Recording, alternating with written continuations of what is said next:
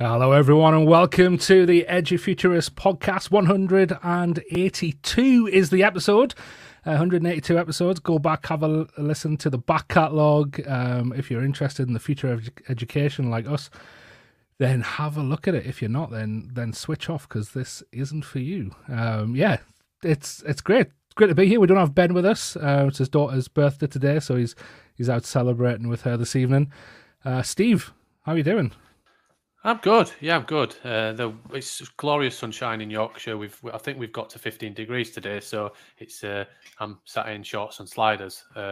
It's an interesting one, and I'm so excited. I go on holiday on Saturday. I know I'm excited for this as well, but the first family holiday, and to actually get some wall-to-wall sunshine on a regular basis. But yeah, last week was a really short week, 3 days, trying to get 5 days into 3, and then this week's been a really busy one, as we talked about before we came on. Profit and loss sheets and the whole stuff around that, and trying to talk about it from a business point of view is new to me. Stepping out of education a year ago last week, I stepped out of education and into the business world, the role I'm doing. So yeah, how about you, mate? How's it going? Yeah, it's going well, man. I'm on holiday on Sunday as well. Fly out to the south coast of Spain, so looking forward to a week there. And I just checked the temperature before, and it's 33 degrees. Now, my ginger head isn't going to deal with 33 degrees. So stocking up on suntan lotion and hats, but looking forward to it. We should probably, before we get our guests on, we should mention the awards. So we've got our annual award ceremony coming up on the 30th of June, and that will kick off at 12:30 British time, which is UTC +1, I believe. So it'll be online, live on YouTube, like it has been for the last couple of years. And I just wanted to go through and just thank our sponsors this year. So we've got ANME, who are sponsoring our Network Manager of the Year, Learnosity, sponsoring our International Award, C Learning, who are sponsoring Outstanding Achievement, Canopy, are back with us, sponsoring Staff Engagement and Training, Net Support, sponsoring the big one, Edufuturist of the Year, Primary ICT Support are sponsoring the Primary School of the Year, Sign-In App, sponsoring Secondary School of the Year, Visor, FE College of the Year, StreamYard are sponsoring University of the Year, and Six Connections sponsoring Wellbeing Champion. So thank you for all our sponsors this year. We appreciate you, and join us to celebrate those making the future of education happen on the 30th of June. It's going to be good, isn't it, Steve? Yeah. After that mouthful, mate, do you want to take a drink? Do you want to mute and take a drink? I thought it was never going to end. I was just scrolling down the page. You know what? That's a celebration of the amount of support that we have, I suppose, that we can celebrate all of those different categories, and we've got people that don't just like us, but actually believe and support what we're trying to achieve around the whole tagline of the future is only the future until we start it. And I think the keynote and everything else and everything we're trying to achieve is around what does the future look like, and how can we prepare, and kind of how do we, what are the blueprints and the footprints to take to actually get there. We know the why, it has to change. The what and the how is to be discussed on the day, and there's some wonderful people making inroads, and we're going to celebrate them. That's what it's about. So as we talk about wonderful inroads and some wonderful work that's going on, do you want to introduce him as, should we say, a super fan, Dan? I don't know. Do we call yourself a super fan? Do we say that? I don't know. Yeah, I'm interested. Let's get so we've got Rockwell and Nick who are joining us, who are part of the Invisible College. Let's bring them in and get into what that is. Nick, Rockwell, thanks for joining us all the way from sunny California. Hey guys, happy to be here. Hey Rockwell, you okay? Yeah, sorry. I was cut out for a second. Hey Dan, hey Steve. No worries. Thanks so much for joining us. And it's great to talk to you guys. I know we've been arranging this for a while now, so it's great to eventually get you guys on.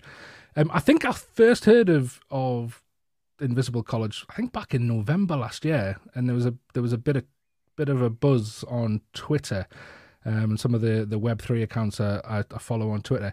And I think what immediately struck me was I'm big into Web3 and kind of all that's bringing. And then obviously this podcast I'm big into education as well and the future of education, and you guys seem to be bringing those two worlds together. Can you just give us a bit of an intro into what Invisible College is? And it'd be great to get to know who you two guys are as well, and your backgrounds and what brought you to Invisible College. Yeah, sure. I'm happy to give a little background. My career has been, like, mostly been in education. So after graduating business school, I ran a boot camp that trained product designers and growth marketers for roles at fast-growing startups. Exited that and then went to work in product marketing at Guild Education, which helps frontline workers in the U.S. earn degrees and credentials debt-free.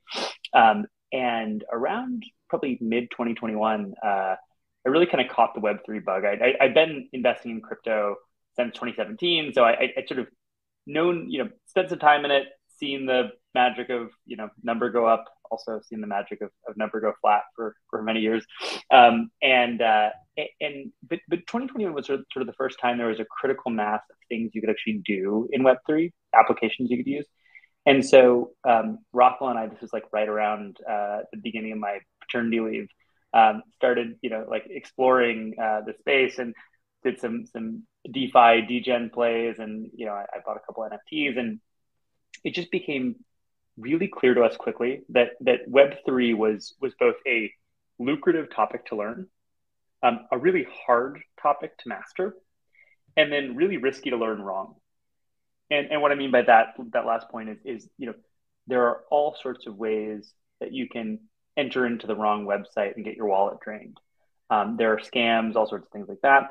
And then when it comes to like the actual sort of content, it's not like learning about mobile apps, right? With mobile apps, it's sort of a front end revolution. You can feel it, you can see it, you can touch it. With Web3 it's sort of a back end revolution. So when you touch a Web3 app for the first time, it actually feels like clunkier and kind of like less of a great experience than like using Venmo or something. But when you sort of understand the plumbing and why it's special and what's going on in the background, you start to get a whole new appreciation for it. And so we just sort of realized like this is going to be something that people are going to want to learn. And we looked around. We sort of started doing a bunch of research into like what is the journey of people into Web3. And it's actually very opposite of what it looks like to get into traditional tech. And in let's say like getting into Web 2, you would start out maybe a builder who's working at a company. And then if you get lucky enough where that company sort of hits an exit and you make a bunch of money, then you have enough money to be sort of an accredited investor. And in Web3, it's the opposite. In Web3, by just touching any sort of tool, you actually become an investor really fast. Like let's say you go work for a decentralized autonomous organization, which are sort of the companies of Web3. You earn some tokens, suddenly you're an investor.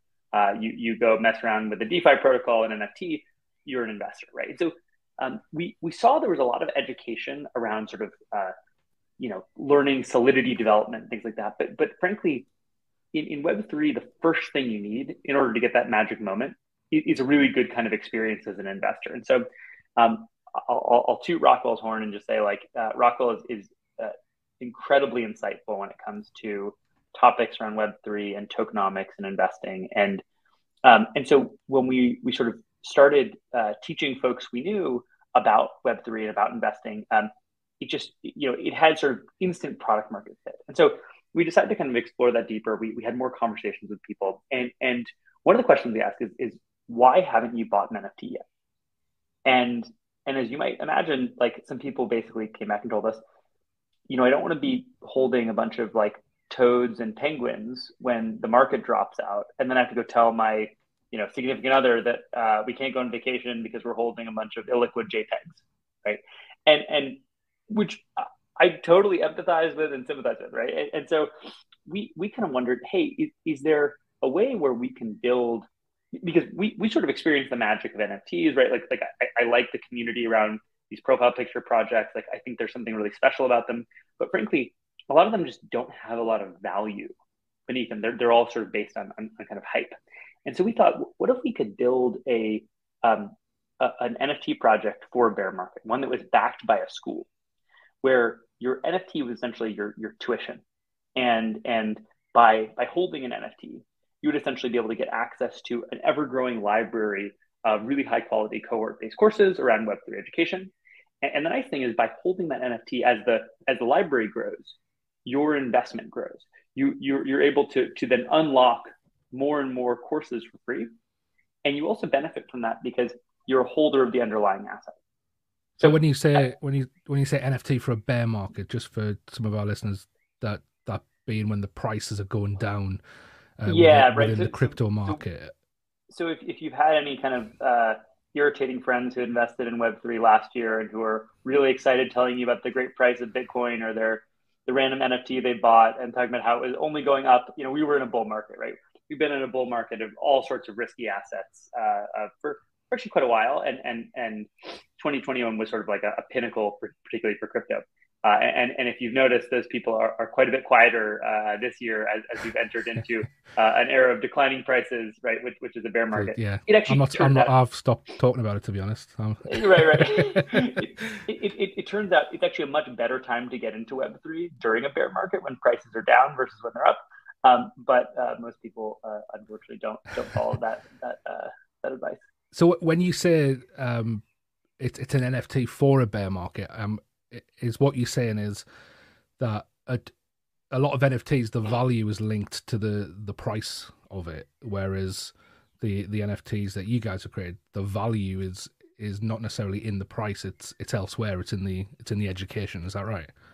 So another way to think about it is hype versus utility, right? So when it's a bull market and everybody's so excited, we're all making money, like prices are going up, only up, right? You are excited to be there because you're making money. And oftentimes when people get involved in crypto, they're trying to solve the problem of how do I get rich, right? That's the problem that they're solving, right? For many people. And when you transition from a bull market where everything is up all the time to a bear market where prices have come down, valuations have come down, a lot of the free money that was flowing there has disappeared, then you're left with, okay, what is the actual intrinsic value of this thing that I'm holding? And if that intrinsic value was only hype, it was only like, hey, I'm looking around, everybody else is excited about this thing, I'm excited about this thing, great, everything's great. But when the hype dies down, what can this thing do for you? And, for some, it's just going to be art, right? At least in the NFT case, it's like, oh, it's just great and beautiful and engaging art. And that's okay. We have art in the traditional world too, and art does just fine. But in many of these NFT collections, it's not even good art. So you'll find that if there's no base utility as part of the NFT, the price just trends to zero. And what Nick is saying is like, hey, we're going to make an NFT collection for a bear market. What he's really saying is that we're going to have an NFT that actually has inherent utility, that you can do something with it, right? And in the case of the Invisible College NFT, the Decentralian, what that means is that it gives you access to a lot of courses. It gives you access to a community of people that are learning Web3 together. It gives you access to an event library and a private RSS feed that you can put into your podcast player and listen to all the investors and all the builders that are coming and talking about Web3 in Invisible College. And we've done actually over 100+ events over the last 4 months. We're doing events almost every day of the week, for people, Monday through Friday. It's really fascinating. I know people have invested in, and as we discussed before, like my exploration of the whole concept and Web3 and everything else is definitely, I'd say, in its infancy. I'm learning to walk. Definitely, I've not been able to stand up just yet. But we had somebody on at the Tech Rabbi a few months ago, and who was talking about Web3 and the impact of education and all of those kind of things. And I think this is a really interesting concept that you're now not saying just buy this and hopefully you get rich off it. This is an opportunity for people. The power of Web3 and what the impact it's going to have on the world, but education and what you're providing is an opportunity to learn about it. So actually, yes, you can own something, but also you can have the opportunity to learn it. And that's I think really exciting for me. That's a bit where I'm thinking, money's great for everybody that's bought one and made a million. There are also thousands and millions and billions of people that have also bought something that's turned out to be did it exist or and it just crashed. But this is the bit that excites me, the bit where I have an opportunity to that. Dan will go away potentially, or somebody will go away and look on YouTube and do all these things. This structured, a little bit more structured, where I can have the opportunity to build a community and learn from other people. And that social learning element is something I've not necessarily seen before. And maybe it exists, but I think this is a bit I want to delve into. What does that look like in terms of the structure of it then? You know, when you say there's courses and communities, how does that run? And for the people that are focused on education in its raw form and what that looks like normally, they'd say, well, I'd go to class 9 to 5 and I get told when I can go to the bathroom and I can have a dinner time at 12 o'clock. This definitely isn't that. What does it look like in terms of its structure though? And how is it set up? Yeah, I would say it probably like learning community is probably like the best kind of way to think about it, right? There's a space where people gather online in our Discord server where people are sort of constantly talking about topics in Web3, right? Sharing insights, asking questions, answering questions. But one of the things we focused on was we wanted to build the community and the NFT collection first, because actually that's really the hard thing to solve for. There is, when you're learning about Web3, there's a lot of good content out there, right? The tricky thing is when you're trying to get into Web3, you have questions that you don't even know the words to be able to put into Google. And so it's really important to have a community where you can come in and you can ask a question and feel really comfortable asking a question. And someone has some inherent affinity with you, maybe because they own the same NFT as you. And so they're really kind of incentivized to answer your question. And so we really designed the community first because we wanted to make sure that we had that element, which we thought was the thing that was really missing in Web3. So that community kind of sits at the center. And then on sort of a daily event, or on a daily basis, we're throwing events, right? Rockwell had office hours on Monday. We did kind of more of almost like a show around NF Tuesday. We did a show around NFTs called NF Tuesday yesterday. I'm interviewing the founder of Cabin DAO today. Tomorrow we talk to an investor who invests in real estate in the metaverse. And then Friday we have town hall. And so we literally, events every day. And then in terms of courses, right, we're sort of on a monthly, quarterly basis producing high quality cohort-based courses. And those courses are available to all of our holders for free. And as we produce more courses, those courses are sort of publicly available. People can buy them with fiat dollars, right? So you can go to Naz Academy and buy Rockwell's Bitcoin Masterclass with regular dollars, or you can invest in an NFT and then be able to actually sort of get free access to all of the courses that we have produced and all the courses we will produce. And you can imagine a world where at some point there's maybe thousands of dollars worth of courses that you get for free with your Decentralia.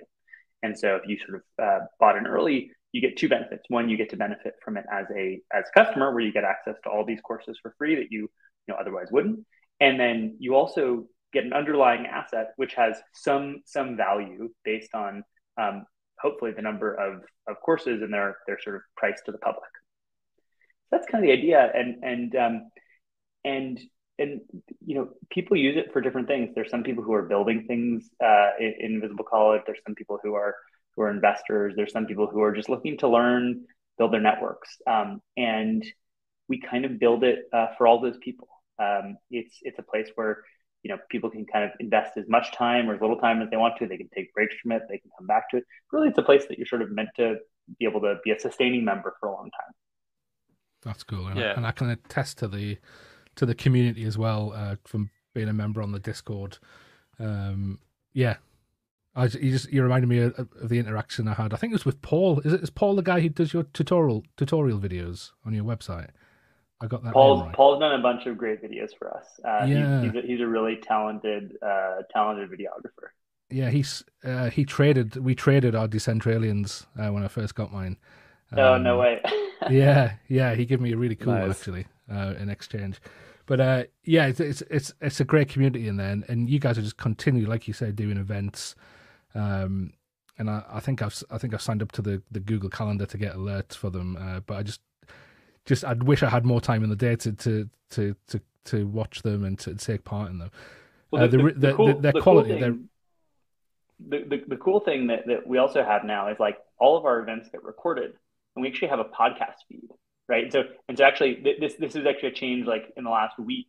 But now, like literally, if you have a podcast player, you can get all the events downloaded at, so you can listen to them in the morning during your morning walk, right? We want to make this like easy to consume for people who have busy lives, busy jobs, where you can jump into something, jump out of it. In general, it's sort of, it's meant to be something. Again, it's like there are types of education where they should be really intense, right? It's a 3-month fellowship. During that time, you sort of set aside everything you're going to do in life and you're focused on this. We want Invisible College to be a place where people could stay for the long run, where there's new interesting stuff every week, where you can go deeper down the rabbit hole if you want to. You can get involved, get on an advisory council if you want to, or you can pretty just passively consume stuff, even if it's just on your podcast player, even if you're just getting the email newsletter, right? There should be sort of different ways that you can kind of engage. Yeah. What does you've mentioned a few times that word decentralized, and I suppose the name of the NFT, Decentralian. What does that mean in terms of what you guys are doing? Where does the decentralization come into that? I mean, I think it takes form in many ways. Decentralization is a spectrum. It's not a binary, right? It's not 0 or 1. And I think there are parts of the ecosystem that we are developing that is very decentralized. So, for example, when we do curriculum production and how we find new teachers and bring them into the fold, it's not just me that's doing all the teaching, right? In fact, even community members like Surf KT have done incredible, educational content production for the community, where the students are even doing some of the teaching. But even when we go and we find new teachers, we're trying to source from all sorts of locations, bring them into Invisible College so that they can workshop their content and really develop out the course. And then when they're ready, we actually ship them off to our partner, NOS Academy, who films the movie, so to speak, of their course. And then that movie, that course, that cohort-based course gets included into your Decentralian totally for free, right? That's one aspect of decentralization, where how we think about sourcing teachers, right, is important, and how we source education is important.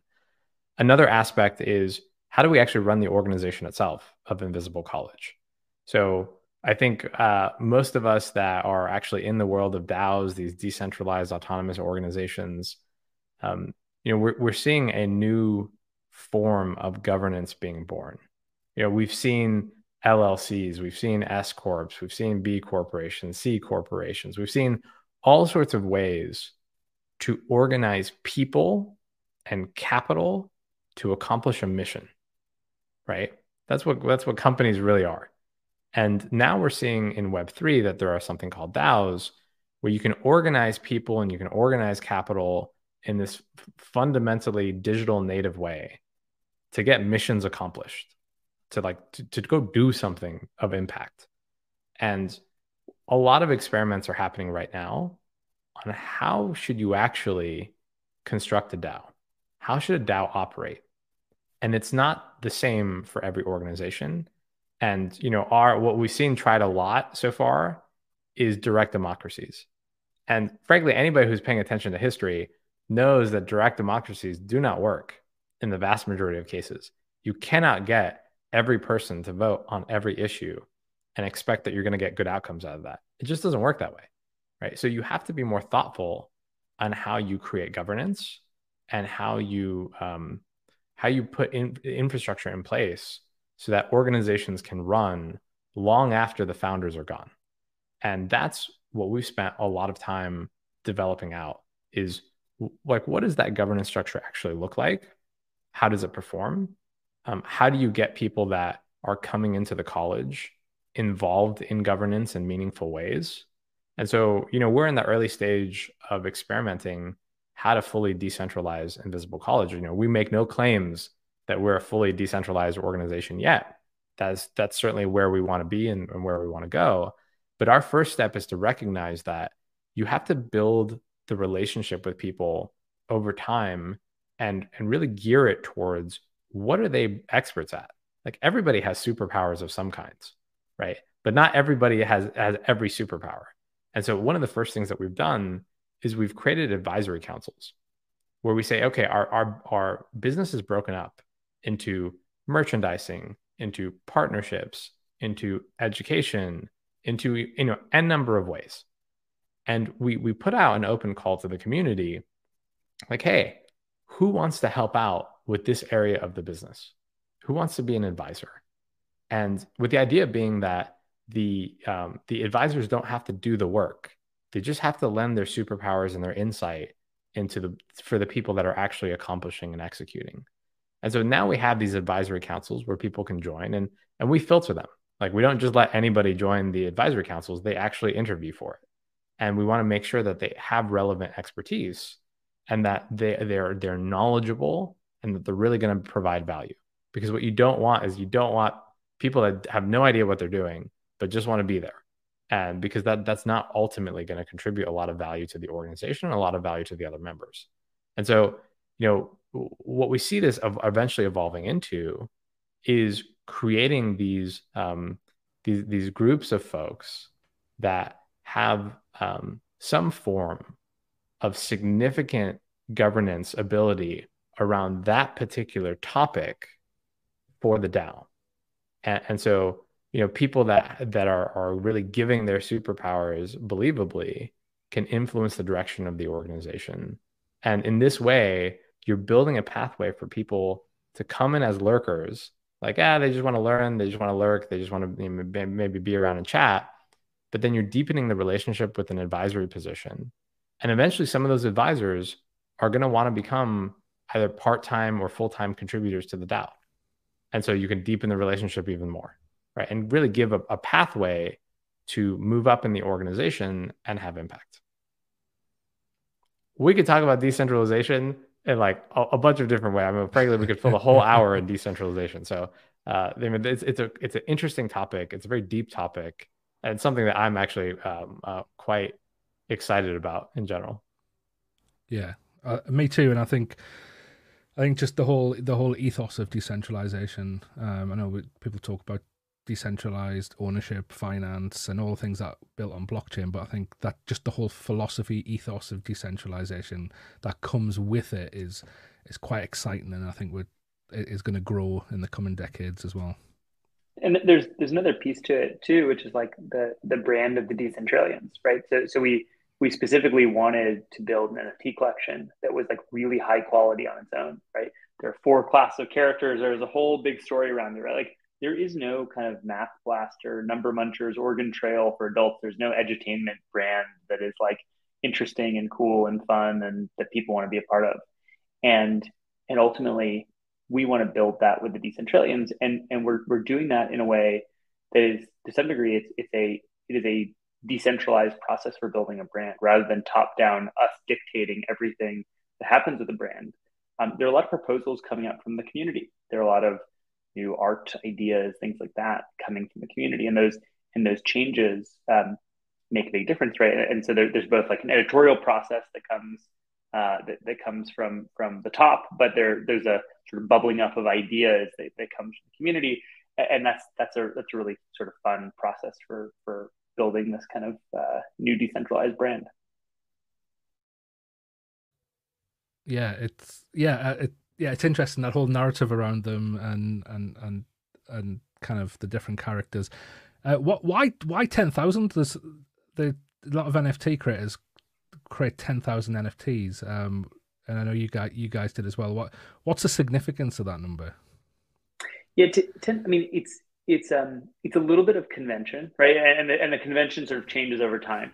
To some degree, in a really fast changing market, you're sort of looking for things that work a little bit, right? Like and there's some number of NFTs you could put out into the world. What you want is this magic sweet spot between like there's enough scarcity where it feels like you're getting something special that is worth holding on to, and there aren't just millions of them out there. But also at the same time, you want there to be enough that there can be sort of this critical mass of people who have them, who set them as their profile pictures, who are members of the community. And so for us, we thought sort of 10,000 over time makes a ton of sense. We wanted to hold on to a bulk of them because frankly we believe that as we put more value underneath them, they're going to be worth more and more and more, and that's really valuable for the treasury to sort of be able to have a stock of them as we sort of create new courses and they unlock more and more value.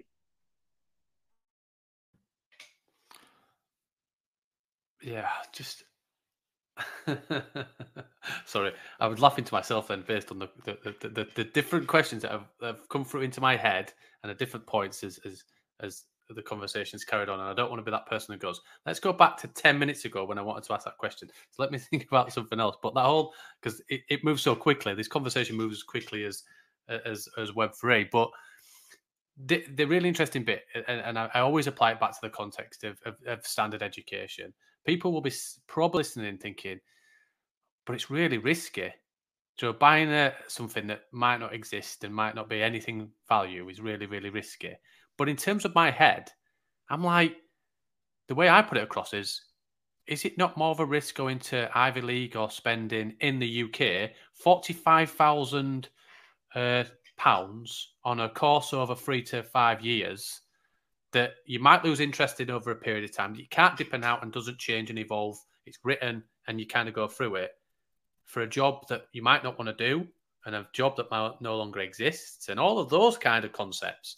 And like that's the way that I'd put it across of everything's a risk. But actually, is it more of a risk to then potentially own something that could become valuable, but also you get some learning to go with it? That's the bit that I'm just kind of want to share and get people thinking that will listen to it, that whole thing of what is a greater risk, the status quo of what we've got. And I know you're not trying to compete against Ivy League or Red Brick Universities and Russell Groups in the UK. I know it's a very different thing. It's a specific focus. But if you compare it to the tradition, who is taking a bigger risk with their education? It's an interesting facet, isn't it? We could probably unpick that for an hour. We could. Yeah. I think that there's a lot there. And I think one of the core ethos of Web3 that really resonates with me is that value accrues to the network of participants, that there aren't necessarily two classes of citizens.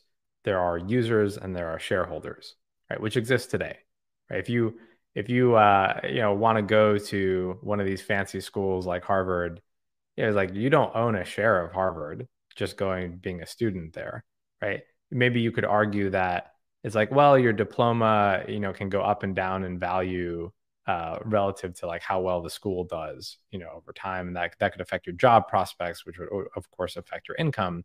So certainly there are indirect links, but many of the people I went to school with had $250,000 of debt, $250,000 of debt that they graduated with, and that debt is up for them to pay back. Like the school is not going to help them pay that back, right? And you kind of imagine, well, what would happen though if that $250,000 that I paid for school was an asset instead of a liability? That after I was done going to one of these fancy schools, I could just sell my access to the school and recoup the rewards. And frankly, if I have that as an asset, I'm now incentivized to act like an owner. And people behave very differently when they act like owners versus renters. And this is something I think that's really important, is Web3 is incentivizing us to act like owners. And in that, all the participants in a particular network are there trying to improve the network, at least in theory. And therefore, value that happens out of that should come back to the network of participants. And so, I think, Steve, you're basically spot on. It's like, what's riskier, buying a liability or buying an asset? Of course, buying a liability is riskier, right? In general. I think also, let's be catered in reality. Buying a Decentraland is like $100 to $150 right now. So you're getting access to a community like Invisible College is a much smaller financial investment than going to a traditional university.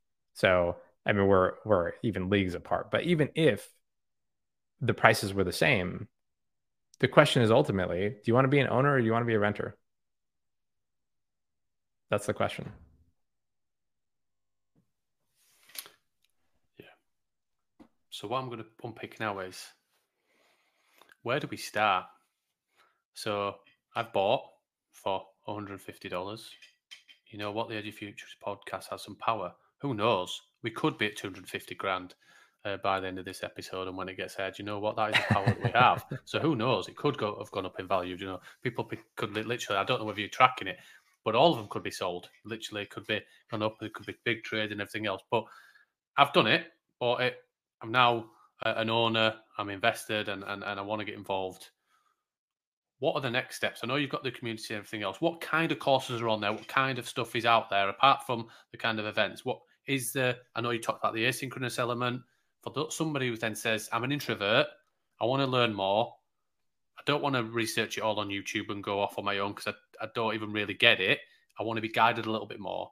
What does your organization, what does the Invisible College do that structures it in a way where the learning can take place? Is it kind of micro credentials? Is it different things? What kind of stuff does it do?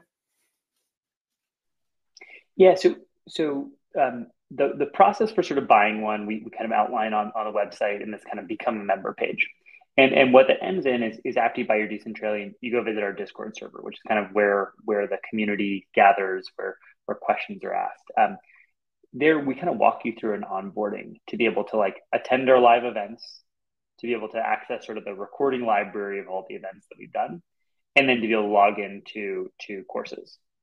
And so those are, we give people the opportunity to sort of do that at their own pace, right? Again, Web3 is something where people are going to be grappling with it for a long time, and there's no sort of deadline where you have to finish learning before within a month or something, right? What we want people to be able to do is we want to have a big library of content that they can take at their own pace. Now the courses, when you take one of the courses, you can take it with a cohort. So the way NAS Academy works is they do these cohort based courses, but also if you just want to log in and consume the content on your own, you can do that too. We want to really give people a lot of like flexibility and optionality around it, but we want to design high quality education experiences so when they do, they're able to really kind of master the content.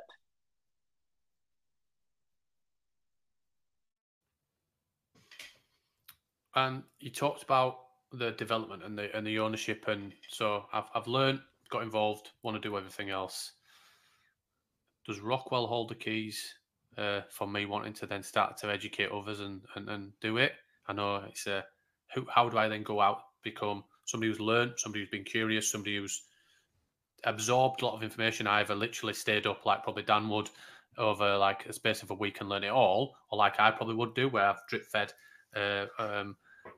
some serotonin for over a year's long time. I've got to that point. How does that then shift from being a consumer to being a creator in the college? Yeah, we've already seen that happen a couple of times. So no, Rockwell doesn't hold the keys. Ultimately, the community holds the keys. So anybody in the community can basically set up an event and talk and chat. We call these community chats, where they can teach others. We've seen a number of our students kind of graduate into instructors, or to teach people about all sorts of things. And we've had some great talks around for community chats around the Olympus protocol, around the Luna fiasco, around stable coins. I mean, we've seen all sorts of things that the community has just self-organized, and they've created these events for themselves. What usually happens is that if a community chat really picks up some steam and there seems to be more depth there, then that could actually be created into a course, right? Like you could turn that into, if this material is workshopped and the community really resonates with it, then we would, naturally turn that into a course and, include it in the course catalog. But certainly I don't hold any keys, so to speak, in education production. I think the important thing is that you differentiate when there's a sort of community session where the person who's kind of delivering the content may not be a super deep expert, but they're sort of learning, they're on the path, and then making sure you also designate this is a course, or this is a piece of content or an event being taught by an expert. At the end of the day, I think what we found is that people want to be taught by really knowledgeable people. Now, they're happy to hang out and discuss topics with people who are learning alongside them, but they're sort of different types of events that are sort of done for different purposes. And so we like to really kind of clearly distinguish which ones are being taught by people who know what they're talking about, and which ones are being taught by people who are learning what they're talking about in real time.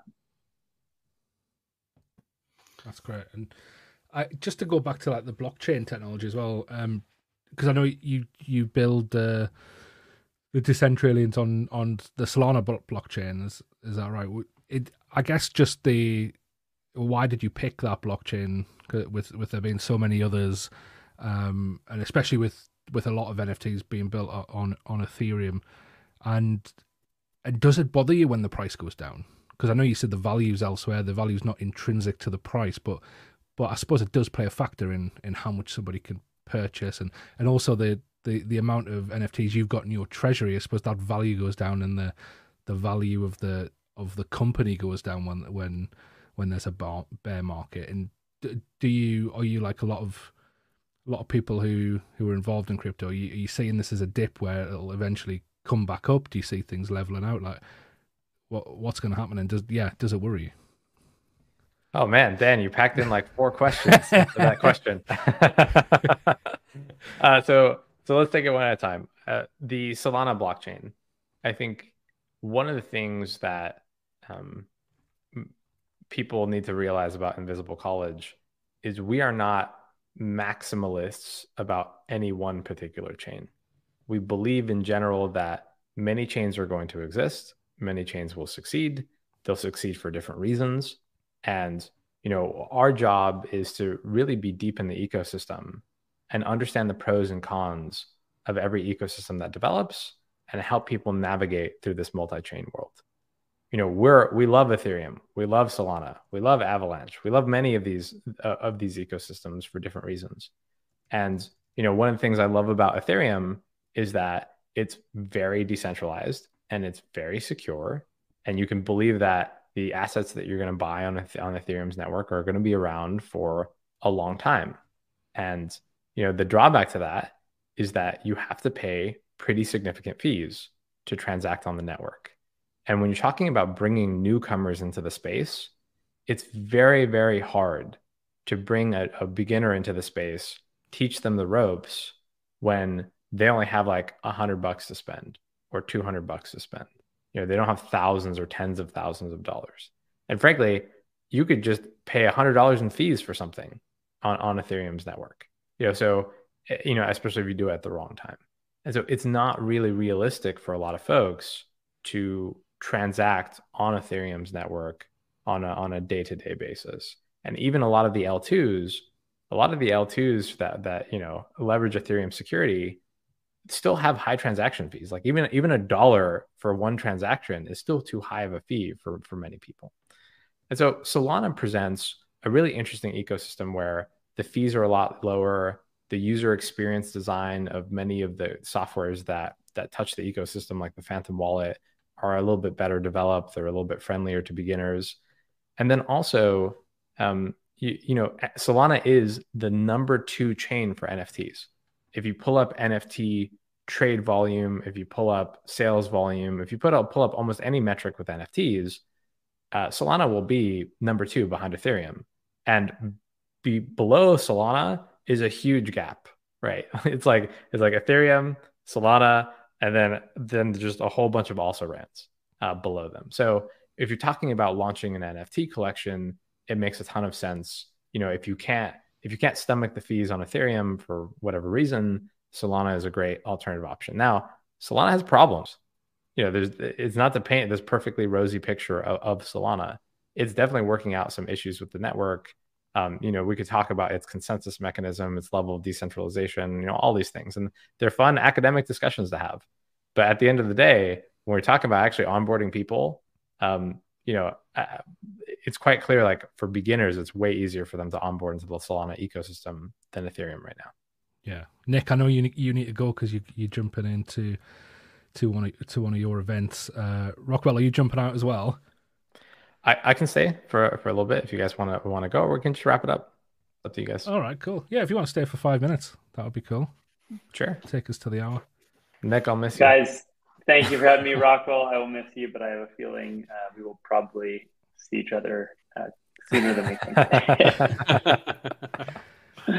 Guys, this was great. Thank you. Thanks for the time, and glad we got a chance to do this. It's really fun.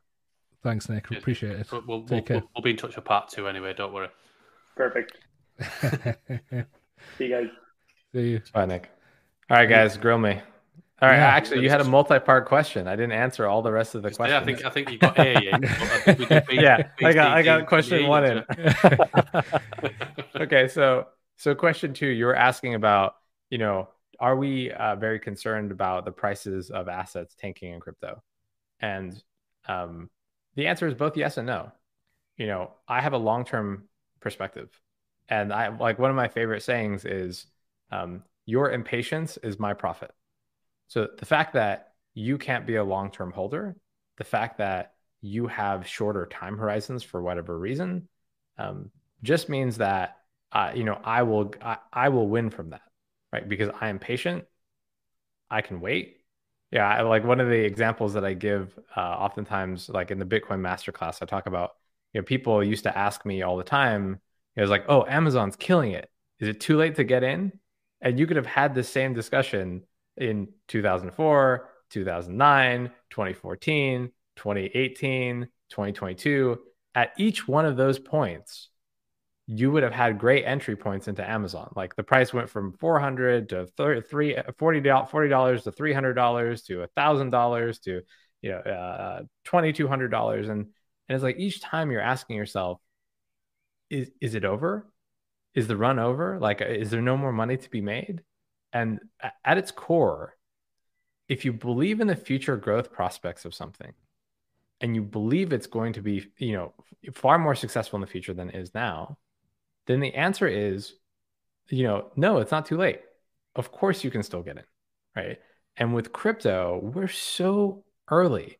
If you just look at the number of people actually participating in the crypto ecosystem, it's still small. Like, for example, the number of wallets with Solana is under 15 million. Like under 15 million people actually transact on Solana's network today.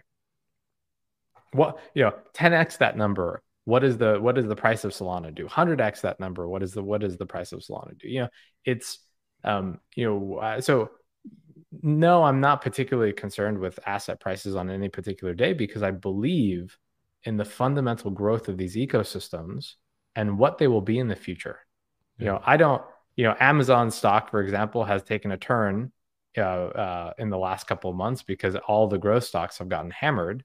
Am I worried about Amazon? No, I'm not worried about Amazon. I think there's there's something different though, isn't it? Like, and it's something I wrestle with all the time. And I know that. I know. Just looking at history, the time to get into the stock market is when it's going down. Like late 80s stock market was when people became millionaires.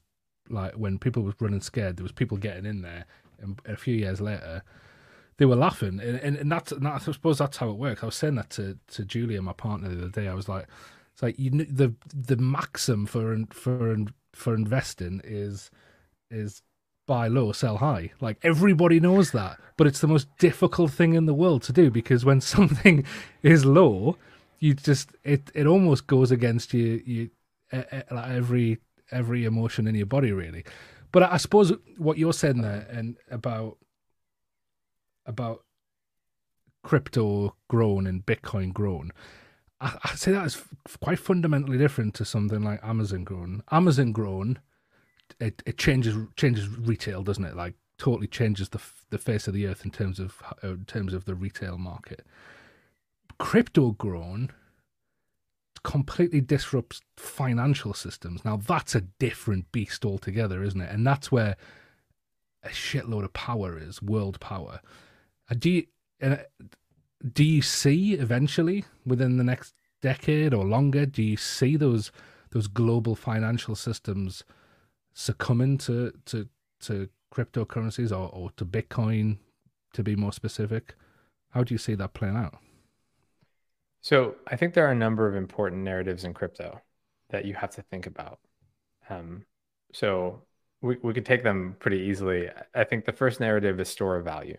So when you go and you work and you make money, you have to park that money somewhere, right? And you presumably want to park it somewhere where it's going to grow and become more valuable over time, not less valuable over time, right? And so we have all of these investment instruments in the traditional world: stocks, gold, government bonds, corporate bonds. Like there's plenty of places you could park your money and and store it there, and hopefully it grows in value over time.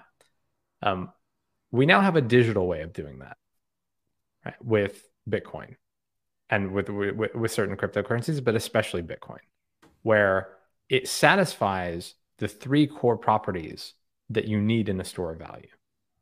In a store of value, you need a limited supply, you need it to be durable, and you need social consensus. You need these three things to have a real store of value.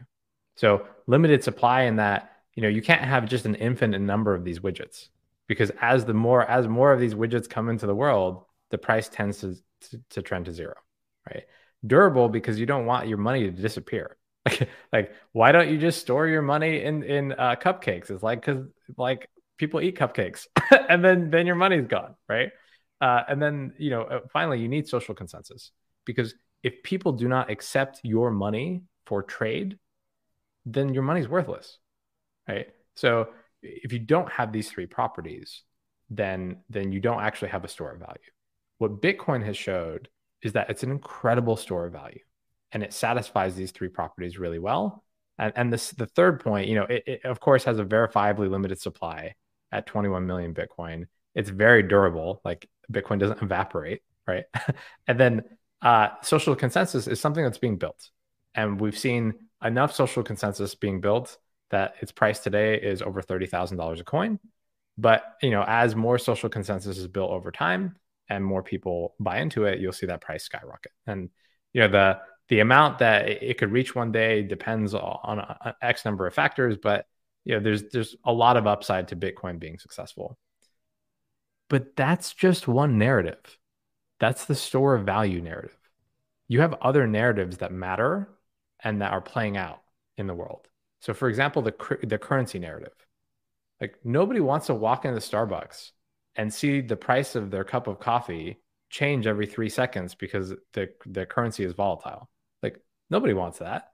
And so Bitcoin, in being a good store of value, is actually a terrible currency right now because it's too volatile. It just goes up and down too much. Like, you want a day-to-day currency to be much more stable. And so a whole crop of stable coins, that they call them, it's cryptocurrencies that actually have a stable price, usually pegged to the US dollar, have popped up. And if you pull up the charts for cryptocurrency, you're like, oh my God, out of the top 10 cryptocurrencies in the world, like 3 or 4 of them are stable coins. And those are pegged literally to the US dollar. Now, a very fair criticism is, well, wait a second. If it's just pegged to the US dollar, why don't you just use dollars? Like, what is so useful about having a currency that is transacting dollars? And I think there's a couple of things. Like, it's very useful to have dollars on chain. It's very useful to be able to transact digital dollars. Like, there is no such thing as a digital dollar today. We have credit cards, we have money in bank accounts. All of these are just kind of database entries and heterogeneous databases that kind of connect to each other loosely. And so really like your money is just a value in Bank of America or HSBC or, pick your bank. It's just a value in their database, right? And they hook into, various other banks through ACH and Swift and all these technologies. And it is like 1970s era tech, and it's terrible. And it doesn't work particularly well. In fact, it's a lot of like shoestrings and bubble gum that's all keeping it connected. And if you actually peeked behind the scenes and look what was going on in traditional banking transactions, you'd be horrified. You'd be like, oh my God, we have to change this yesterday. This is crazy. How could we possibly be doing this still? And so, I think there's a lot of value into having digital dollars represented on chain that can be easily transacted. But ultimately the criticism of, well, wait a second, the central bank still controls the money supply for that dollar. So whatever the central bank does to manipulate that dollar is still going to happen to that stablecoin. And that's true, 100%. It's a valid criticism. We're seeing another generation of stablecoins being developed that are not pegged to the US dollar, and that they're just trying to be fundamentally stable to some basket of goods, or being stable with built-in inflation inside of the token itself. And so this is a fascinating experiment here, where you're having people like the Frax team with FPI that are literally building in inflation to their token, or the team that does Ray. Ray is a very interesting, just like a stable currency that tries to be completely stable, regardless of market conditions and regardless of what inflation may or may not be. And so, these are two of many teams that are kind of working on this. How do you create an actual stable currency so that your cup of coffee could be $3 today, $3 tomorrow, $3 a week from now, $3 10 years from now? It's always $3 because it's perfectly stable. And so a lot of crypto experiments there. And then the final narrative that I think is quite interesting is programmable money. For the first time in history, money has the inherent property to be able to be programmed. Like, no matter if I take out a $20 bill, no matter how much I yell at this bill, it's not going to do anything, right? It doesn't have the inherent property of being programmed. And so now what you're seeing is with cryptocurrencies, they have this inherent property. You can tell them to do things and they will go do it. And that is fundamentally transformative. All of a sudden, lots of use cases open up when money doesn't require application layer upon application layer to transact. And so, like when you go to the grocery store and you swipe your credit card or your debit card, there are more than 6 intermediary organizations between you and the grocer, which is crazy. There's all these middlemen like taking money out of the pot, so to speak, for themselves, because money, like traditional money, doesn't have the ability to be programmed. But programmable money, cryptocurrency money, does. And so you're opening up tons of new potentials where you're seeing things like decentralized finance, you're seeing things like blockchain gaming, you're seeing very interesting experiments in DAOs, in NFTs, all over the space. You're seeing really interesting narratives play out because finally, for the first time in history, money can be programmed without intermediary middlemen. Yeah, it's fascinating, and that whole thing of the inflation built in is mind blowing, really. Yeah, it's really cool. You should definitely check that out. In fact, here's what I'll tell you, and one thing that I want your listeners to really know: what crypto actually is programmable incentives. That's it. It's a way to program the outcomes that you want to see in the world. And you do that through tokens and their distribution structure. So you're basically trying to influence people's behavior and influence system behavior through token distributions. That's all it is. And in fact, one of my favorite quotes is from Charlie Munger. And he says, "Show me the incentives and I'll show you the outcomes." Right? Charlie, one of the richest men in the world, longtime partner of Warren Buffett. What he's saying there is that look around you. The things that you see arise around you are not accidents. They're coming from some underlying incentive structure. And if you understand the incentive structure, you'll understand the outcomes. And crypto gives us a technological infrastructure to program those outcomes through tokens. And that's it. So, it's just an infrastructure. It can be used for good. It can be used for bad. We as human beings have to decide how to deploy that infrastructure. And, just like you get emails from people that are like Nigerian princes that want to scam you. It's like there are scams all over the economy. Every day I get calls of some expired warranty for my car that I never had trying to scam me, right? Does that mean that phones are bad? No. Do the fake Nigerian princes mean email is bad? No. It's just an infrastructure. And what we're seeing today with crypto is that you have folks using that infrastructure to do lots of interesting good things and folks using it to do not so great things. And ultimately, the decision is in our hands to make valuable applications on top of this infrastructure. And I believe we will, but it's going to take some time.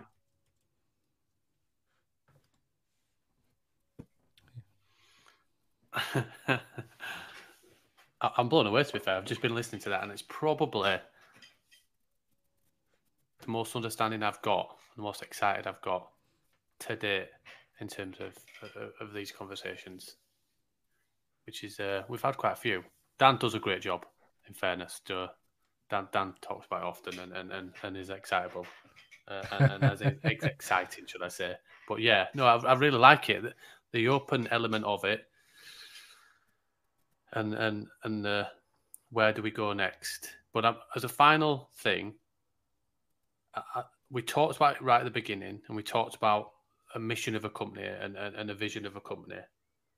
And I suppose my question to you, and I know Nick's not here as well, so we can always ask him offline as well. But what is the why for you, and also what does kind of success and what would you like as an achievement for the Invisible College, do you think? So I went to one of the best universities in the world, and I came away from that education hating it. So I remember being in high school and looking up the U.S. News and World Report rankings for schools. And it's like, oh, cool. Like, I'm going to apply to these schools. They're top of the rankings. And what I found was an education that was extremely lacking. What I found was that I still had to really teach myself how to do things. I was like, why am I paying all this money to just teach myself?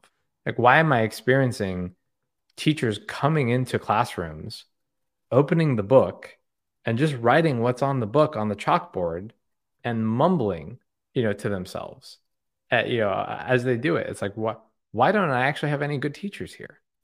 And what success looks like for me in Invisible College is that people come, they have fun, they learn, they potentially shift their lives in important ways based on the things that they learned.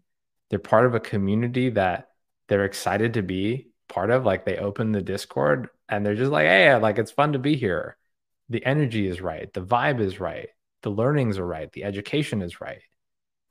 And ultimately what I want to do is create an institution that I never had, that I wish I had when I was learning, and that can be a template for other organizations in the future, that when they think about how do you actually educate people, they realize that they can create institutions where every day somebody's excited to come and be a part of it, and it's energizing instead of soul sucking.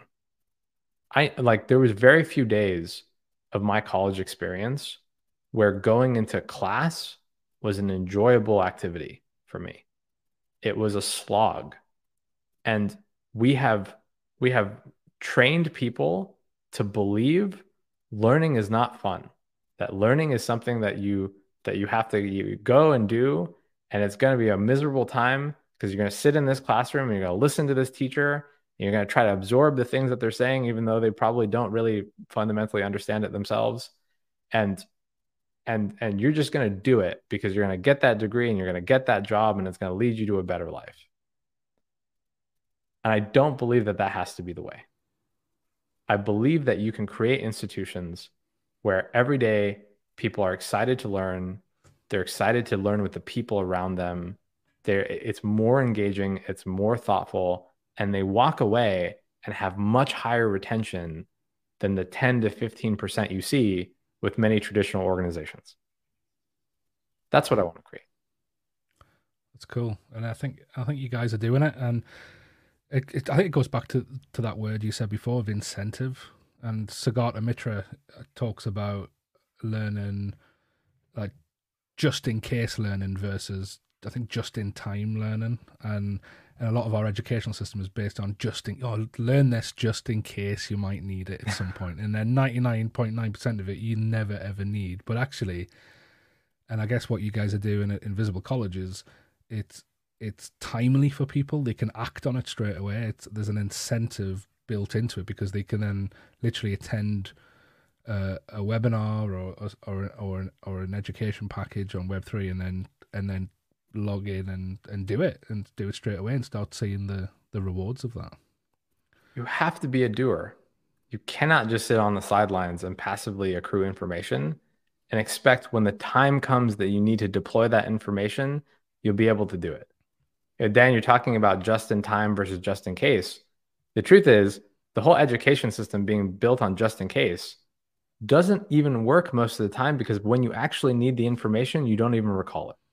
You know, if you asked me, so I was heavily into mathematics in university.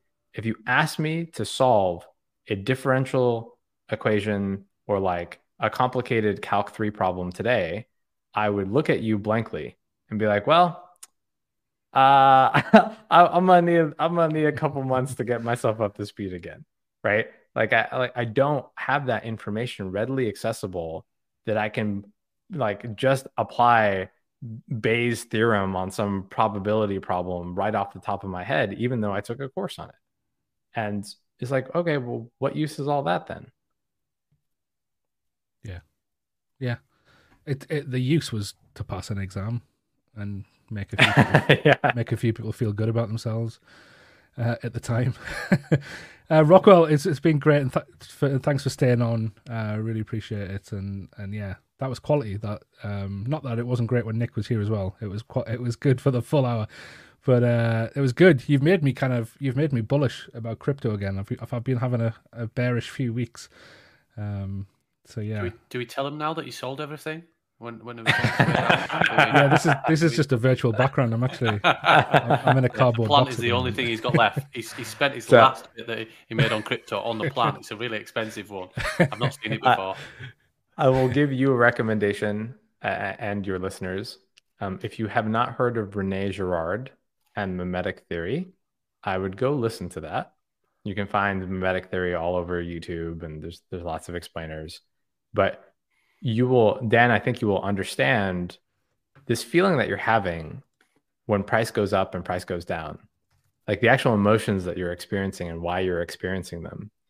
If you go just, listen to what mimetic theory is and some of Rene Girard's work, you'll start understanding deeply what's causing those feelings and why people care so much about bull and bear markets and why people care so much about what others are buying. And it'll all start making sense, especially with NFTs and even tokens. Like, what is driving our behavior? Why are we doing the things that we're doing? And it's a very good. It's very good. I think you'll enjoy it. Yeah, I'll check it out.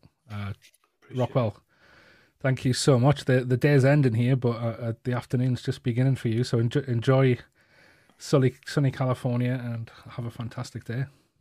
You too, guys. It was great to spend some time with you. Take care. Take care.